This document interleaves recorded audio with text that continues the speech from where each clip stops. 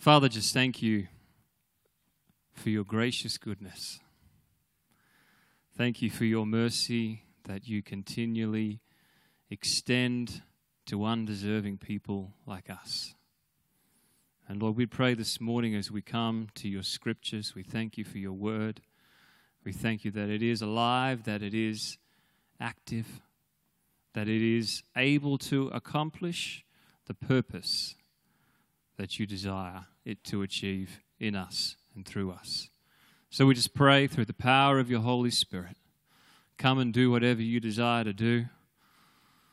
Give us listening ears to hear what it is that the Spirit is saying to us personally and as your people in this place this morning.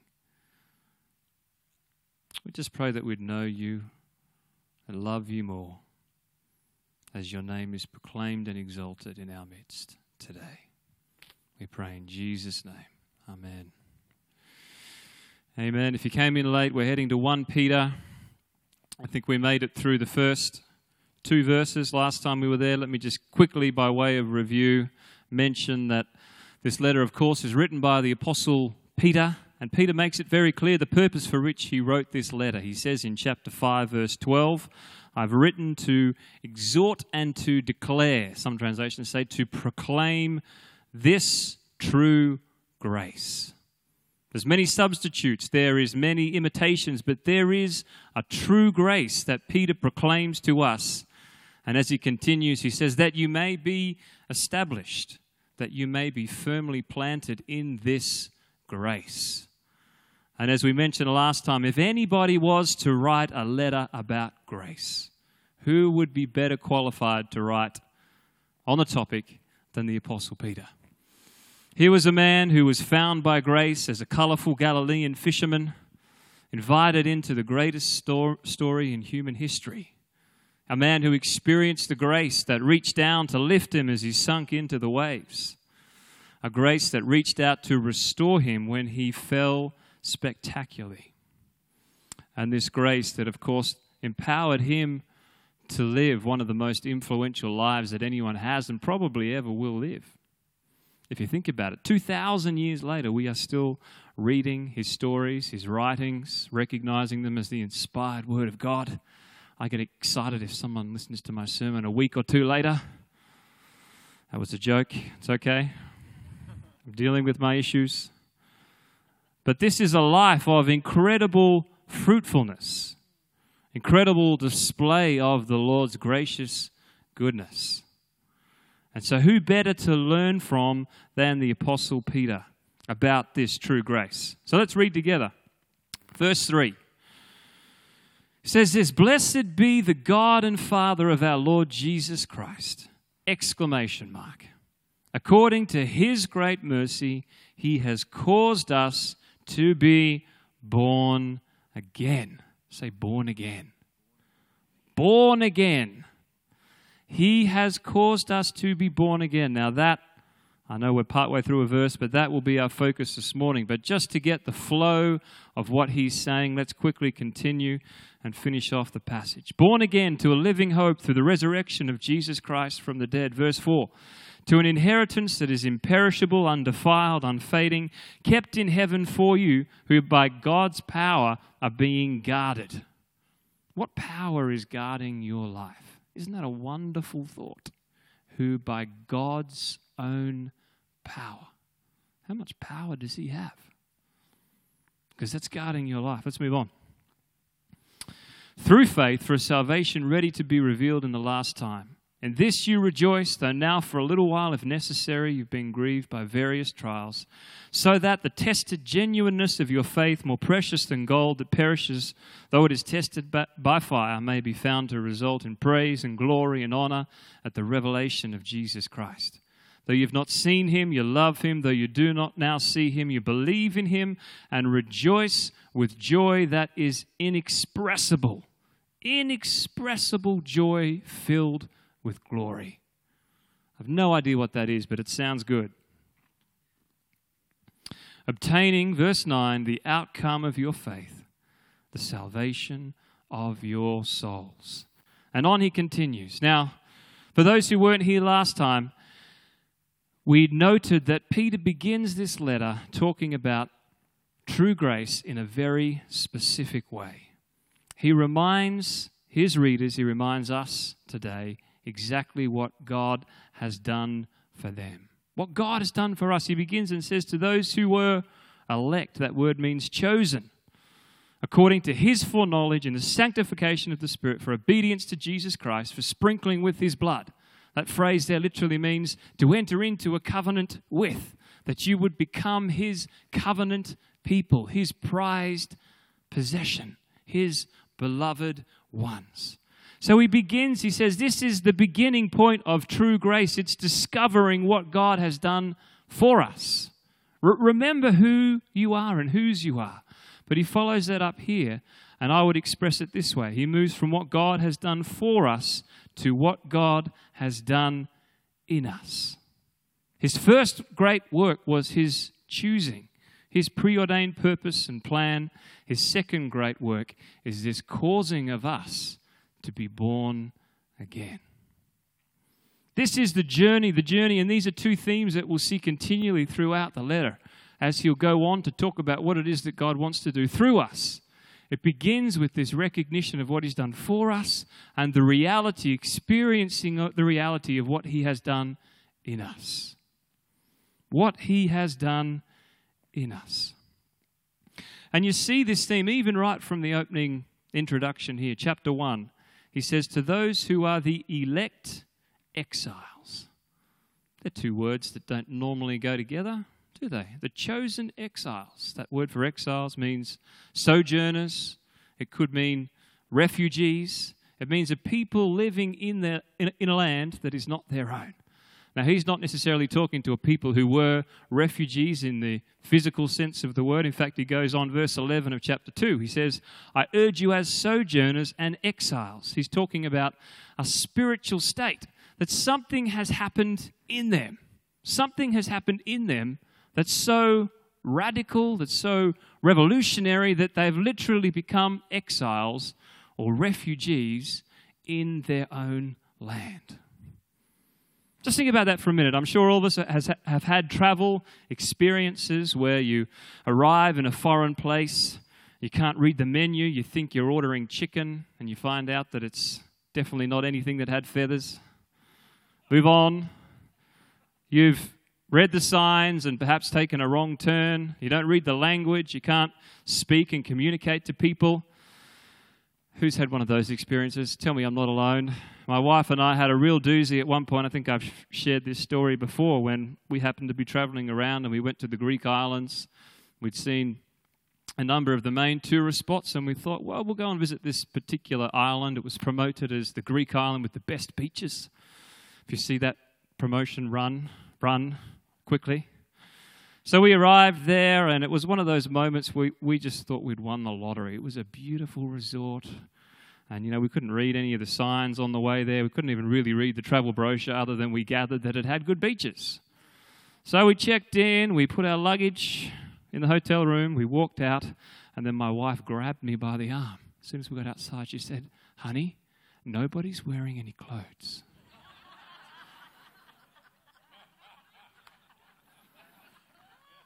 And there we were in the middle of Greece's premier nudist resort.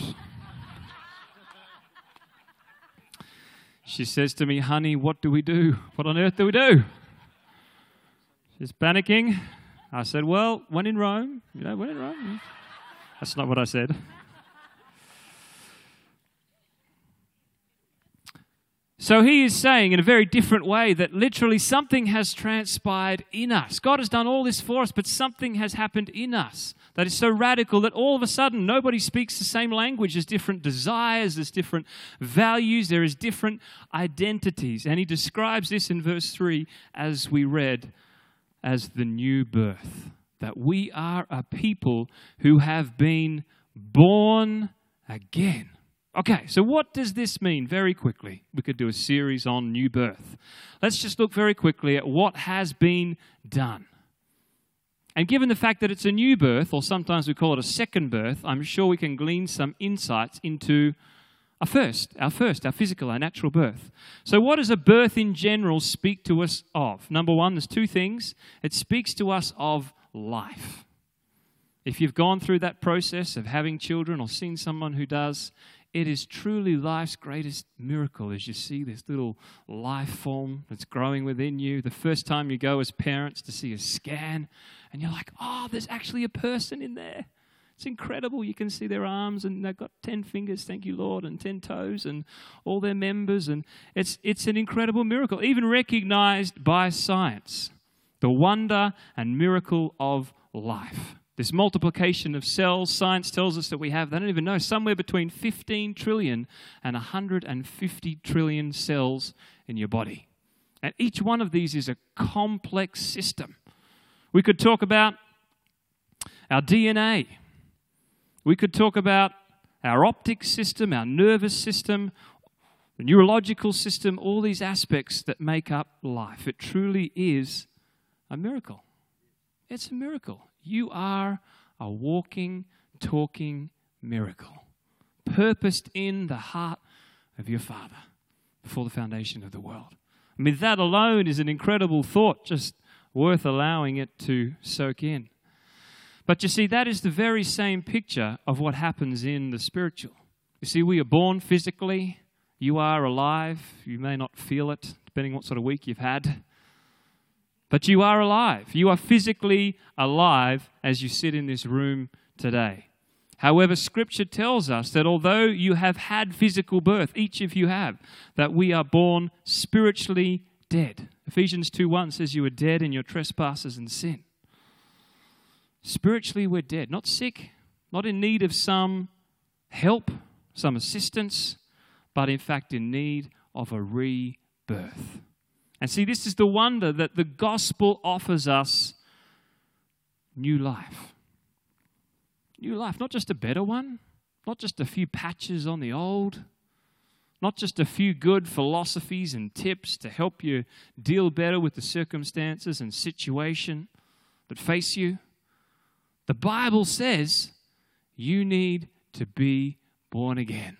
This is the incredible offer of the gospel of what God wants to do in us. You see, the reality is we can only ever live according to our nature. Let me illustrate it this way. We've had an increase of animals on the Baker farm with the addition of 2 little ducklings. How many people have had ducklings?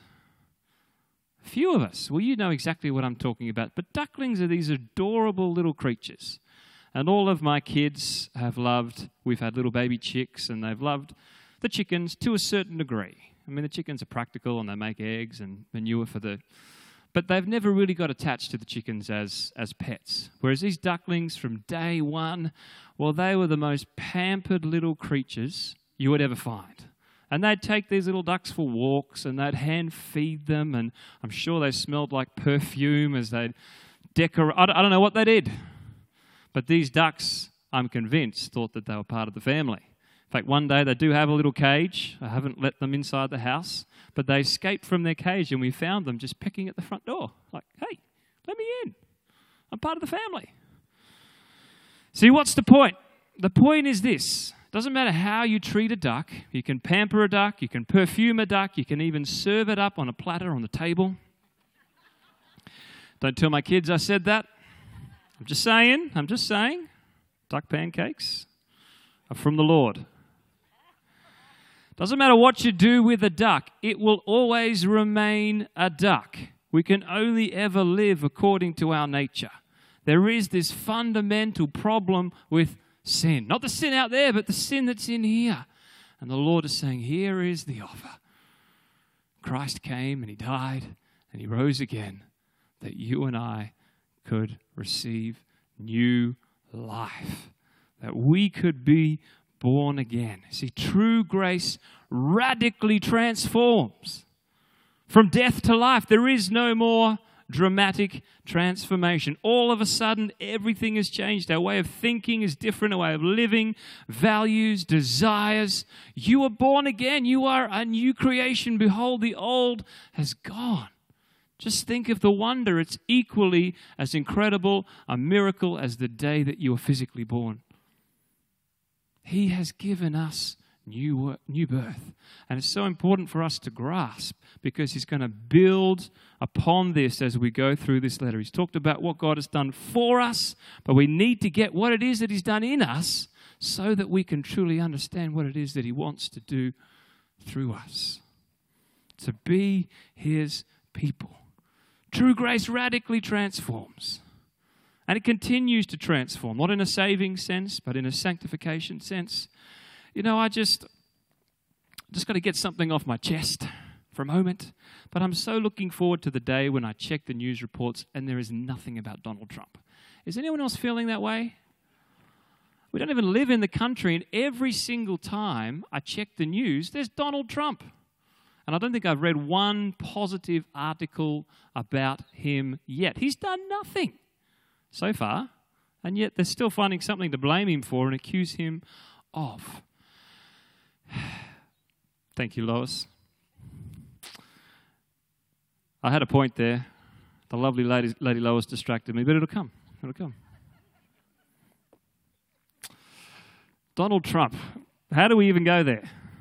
Oh, here's the point. You see, we're so good at seeing all the sin out there, aren't we? Everything wrong that's wrong with everybody else. And that's what, I was just so hopeful that when this election went the way that it did, that if nothing else, it would be a moment of the Lord revealing to the nation of America, hey, there is some stuff here. There's some stuff. It's not all issues out there. There's some stuff here that needs to be dealt with. It's like the exposing of the festering wound so that the surgeon can come and bring healing. But if he doesn't, what happens? Well, it only gets worse. And it's the same with this radical empowering grace that saves us. But God's saying, I want to do a work here. Before there's ever a work out here, there's got to be a work in us. That's the incredible power of his grace. Let's move on quickly. So I said there was two parts to what has been done. Number one is life, this incredible thing of he has given us life, spiritual life. We're alive to God. It's so different that we're living in a world that we know is not our home. We feel like we're sojourners. We'll talk more about that as we go on. The second thing is that new birth is a picture of identity. It always is, isn't it? New birth. In the physical, you are born with the DNA, with the resemblance of your parents. Now, I know science is trying to mess with that, and we've got cases of DNA from 3 different parents, and who knows what else is going on. But in the perfect world, birth is a picture of identity. You're born to parents, you're born to a people group, you're born into a nation. All of these things are part of your identity. They form your identity. And it's exactly the same with what this picture of spiritual birth is. And Peter gets at that even at the beginning of verse 3. He says, blessed be not only God, but God and Father. See, if we're born, who is it that has begotten us? Who is it that is our Father? And Peter is saying, blessed be God and Father. He is the one who has caused you to be born again. So this new birth is not just about life, but it's about a new identity. Who we are in him, discovering what that means and what that looks like. So let me very quickly then outline. We've talked about what has been done. How has it been done? And this is important for us to grasp. So here we have, in verse 3, it says we're born again. Well, how did this happen? And Peter makes it very clear. He says, according to his, being God the Father, his great mercy, he has caused us. Could he make it any clearer? So who is responsible for the new birth? Is it something here? Is it something we do? No. It's all about him. It's his great mercy and his causing this to happen. What does mercy mean? The literal definition of mercy is receiving a gift that you don't deserve. Receiving something that you don't and you could never deserve. We had a moment at our Christmas meal. We're sitting around the table, and my brother-in-law, married to my younger sister, he tells us this story, and you could tell he was blown away by this account. But he said, you'll never guess what happened to me. They live up in Watson, north side of Canberra. And he said, I was walking down the street. It was either a day or 2 days before Christmas. was walking his dog, he was minding his own business, and all of a sudden this car pulls up next to him, stops, winds down the window and says, I'm just driving around and I want to give you a gift of money. He didn't know this guy. He'd never seen him in his life before, but he said it was obviously a Christmas giving type event, and whether this guy was a Christian or not, I don't know. But he stopped and he said, here, I want to give you this money. I'm just giving things away and I want to give this to you. Well, my brother-in-law, he was blown away. He said, nobody has ever given me anything for nothing before. He told this story 3 or 4 times throughout, like he was clearly affected by it. Like, why would someone do that? Why would I don't even know him. And he just came and he gave me a gift of money. I thought it would be a wonderful moment to preach the gospel. Just there, free gift. Because none of my siblings are currently walking with the Lord, but I've been banned at family functions from preaching the gospel in words, so we moved on. But that is exactly the same picture here that Peter is saying. He's saying there's a new birth, there's new life, and there's new identity, but it's nothing to do with anything that you've done. It's His mercy. He stopped, He saw you in desperate need, unable to save yourself, and He offered you a free gift. He offered you an incredible gift of grace. It's the wonderful thing about this grace. It's radically transforming, yet there's no striving. You could never earn it. You could never deserve it. You can only receive it. So often we think, okay, well, I got that. Yep, I can't earn it. I can't do anything to achieve it, to work my way into it. I can only receive it. But once I receive it, that's when the hard work starts. That's when that's when I got to roll up my sleeves. That's when this Christian walk is all hard work. It is perseverance. It is tough. It's in the trenches. It's difficult. Now, let's be honest, there are some difficulties when you become a Christian. You don't become a Christian and everything becomes rosy. But look at this picture that Peter paints. Does he say you're born again to hard work, to struggle, He says this, you're born again to living hope. Ooh, that's all right. It's okay so far. Well, it must be now. Now comes the hard work. He continues, you're born again to an inheritance, imperishable. Well, that's okay. He continues, he says, and there'll be trials, but remember the genuineness of your faith will be tested, and that's worth more than gold. Oh, well, that's okay. And then he finishes this off with, you're born again to a joy that is inexpressible and filled with glory. Oh, that sounds all right too. So where's the doing? Where is the doing in there? Where's the struggle? Where's the strife? Where's the hard work, Christian, grit your teeth? Persevere, push through. The reality is that primarily this picture of being born again is so that you can be. That's it, so that you can be. Now the doing always flows out of being. It does. You cannot be without doing. But you can certainly do without being. Does that make sense? You can. So I would say to you, is that the picture of your Christian life? Is it living hope? Is it an imperishable, indestructible inheritance? Is it unmovable faith? Is it inexpressible joy? Would you say, oh, that's me? You just described my life. That's amazing. That is the picture of me. Would we say that? Because I do believe that is the offer of this true grace, if we can just learn to receive. If we can learn to receive, not that it'll be easy. He said there'll be trials, there'll be tests, but if we can allow Him to transform us, and if we can allow Him to give us the gift of mercy that He desires. You see, we had this picture, and by the way, just so you know, the Sunday school is always really happy to keep your kids until 1:15. So that means I can preach a little bit longer sermons. It actually means so that if you want ministry at any of these services, you're welcome to. You don't need to feel like you've got to rush off at 12 o'clock. But just so you know, there's no need. If you need to leave at 12, you can. I'm going to finish my sermon, even if there's no one left. Keep going. So we had this we've had a few of these actually, these great moments sitting out on the front porch of our house. And for those who don't know, we live just a little bit out of town, got this beautiful view over a valley. And one thing we see regularly, particularly when the winds come, is we see these soaring eagles, the most majestic, magnificent birds. I could sit there for hours and watch them. And so often they just swirl around the house and they just pick up a gust of wind and they're off. And the thing that always strikes you about it is how effortless. Like they literally soar there.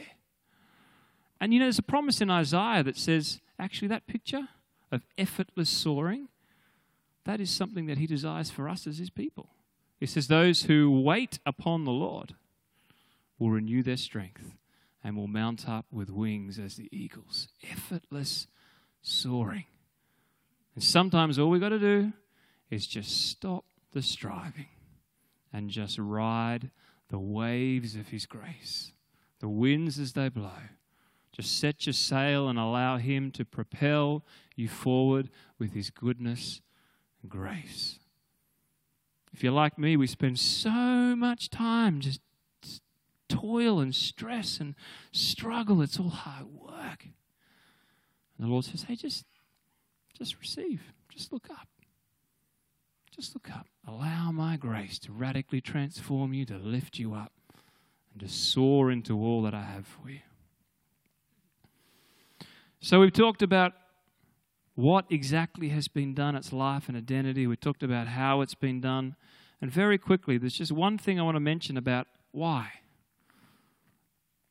What is the Lord's heart and intention? What can we learn and glean from this? If this is the heart of true grace, if this is what the Lord has desired to do in us, this new birth, this life, this identity as sons and daughters, this free gift, what is it then? If it's not for us to strive and struggle and what is the heart of the Father? Because wouldn't salvation be sufficient? Redemption? I mean, why new birth? What is it about that new birth, this new birth, that is important? And I've been thinking a lot about this particular thought, and I'll give it to you. If it helps, wonderful. If it doesn't. But who is it that represents you, that reflects you more than anyone else on the planet? Normally, it's your children. Someone nod. Is that correct?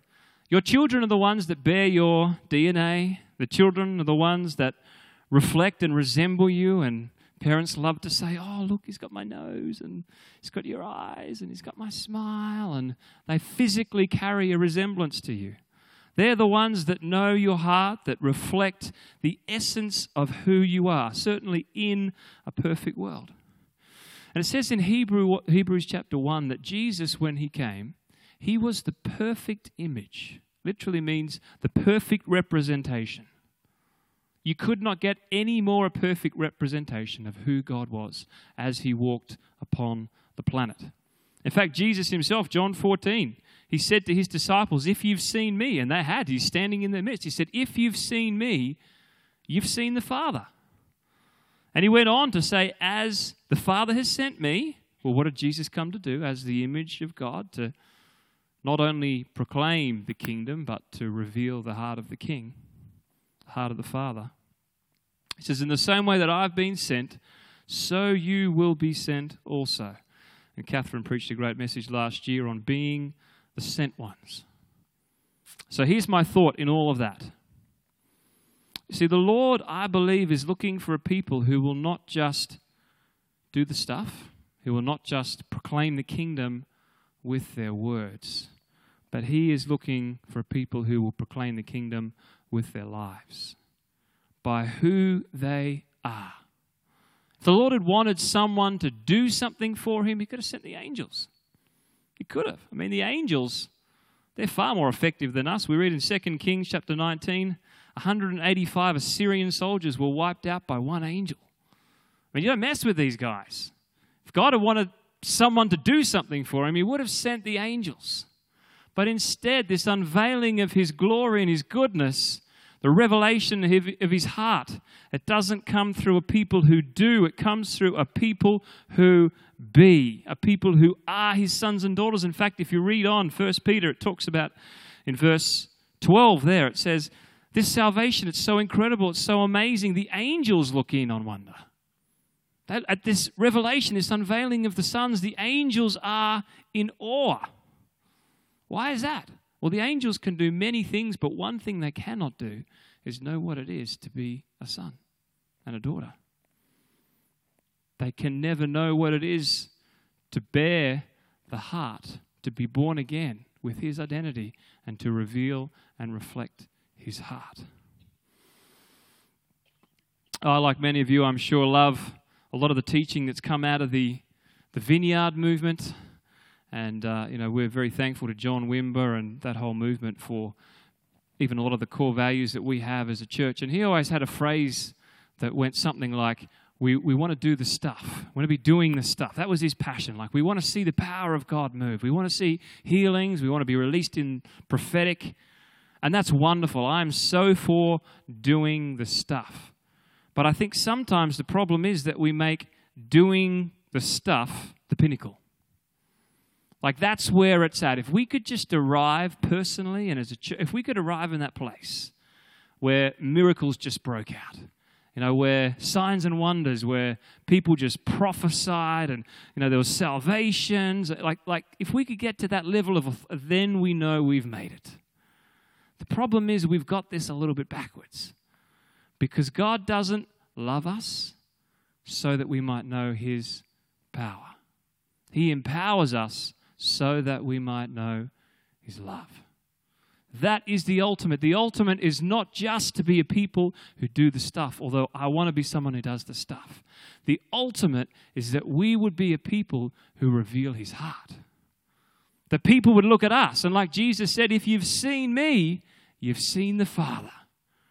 That would be the ultimate. Now, I pray that there is a day where we as a church, we see miraculous. We see God breaking through. We see people come for healing because they know that the power and presence of the God who breaks every chain is here. I pray that we see all of that. But even more, I pray that we would always be a people where people would come and they say, you know what? I encountered the Father. I saw him. I was in your midst and I saw you. And when I saw you, I saw the Father. Saw the heart of the eternal God. That we would be this people. So let me leave you with this thought as we conclude this morning. What is it then that is reflected in our lives? What is it?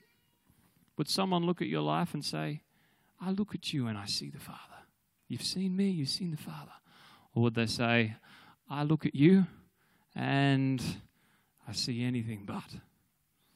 Because that's what God wants to do. And Peter's saying that here is the true grace that reveals what God has done for us, but that invites us to new life. So he would do what he wants to do in us so that he could do what he wants to do through us. So that people would see in us him reflected. This is the true grace. And these are the two pinnacles, I believe, that Peter is trying to get across as he begins this letter. So let's pray. Let's pray.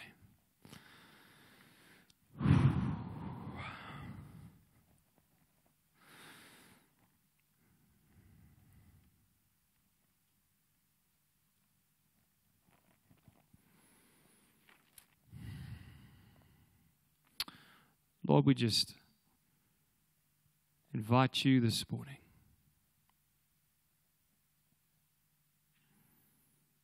We just pray that as we bring this time to a conclusion, Lord, that your Spirit would work in our hearts and our lives. We thank you that as Peter has proclaimed so eloquently and so powerfully that you're the God who has offered us the one thing we really need, which is new life, a new identity, a grace that so radically transforms, it gets a hold of us. It picks us up when we fall, enables us to deal with stuff so that we might truly reflect your heart. And I pray, Lord, that we would be a people, individually and corporately, that would be able to make that proclamation that if you've seen me, if you've been in our midst, then you would see the Father reflected there. And I, for one, and I hope others as well, Lord, just want to make a commitment to allow you to do whatever you need to do in us so that you might do what you truly desire to do through us. We pray in Jesus' name. Jesus' name.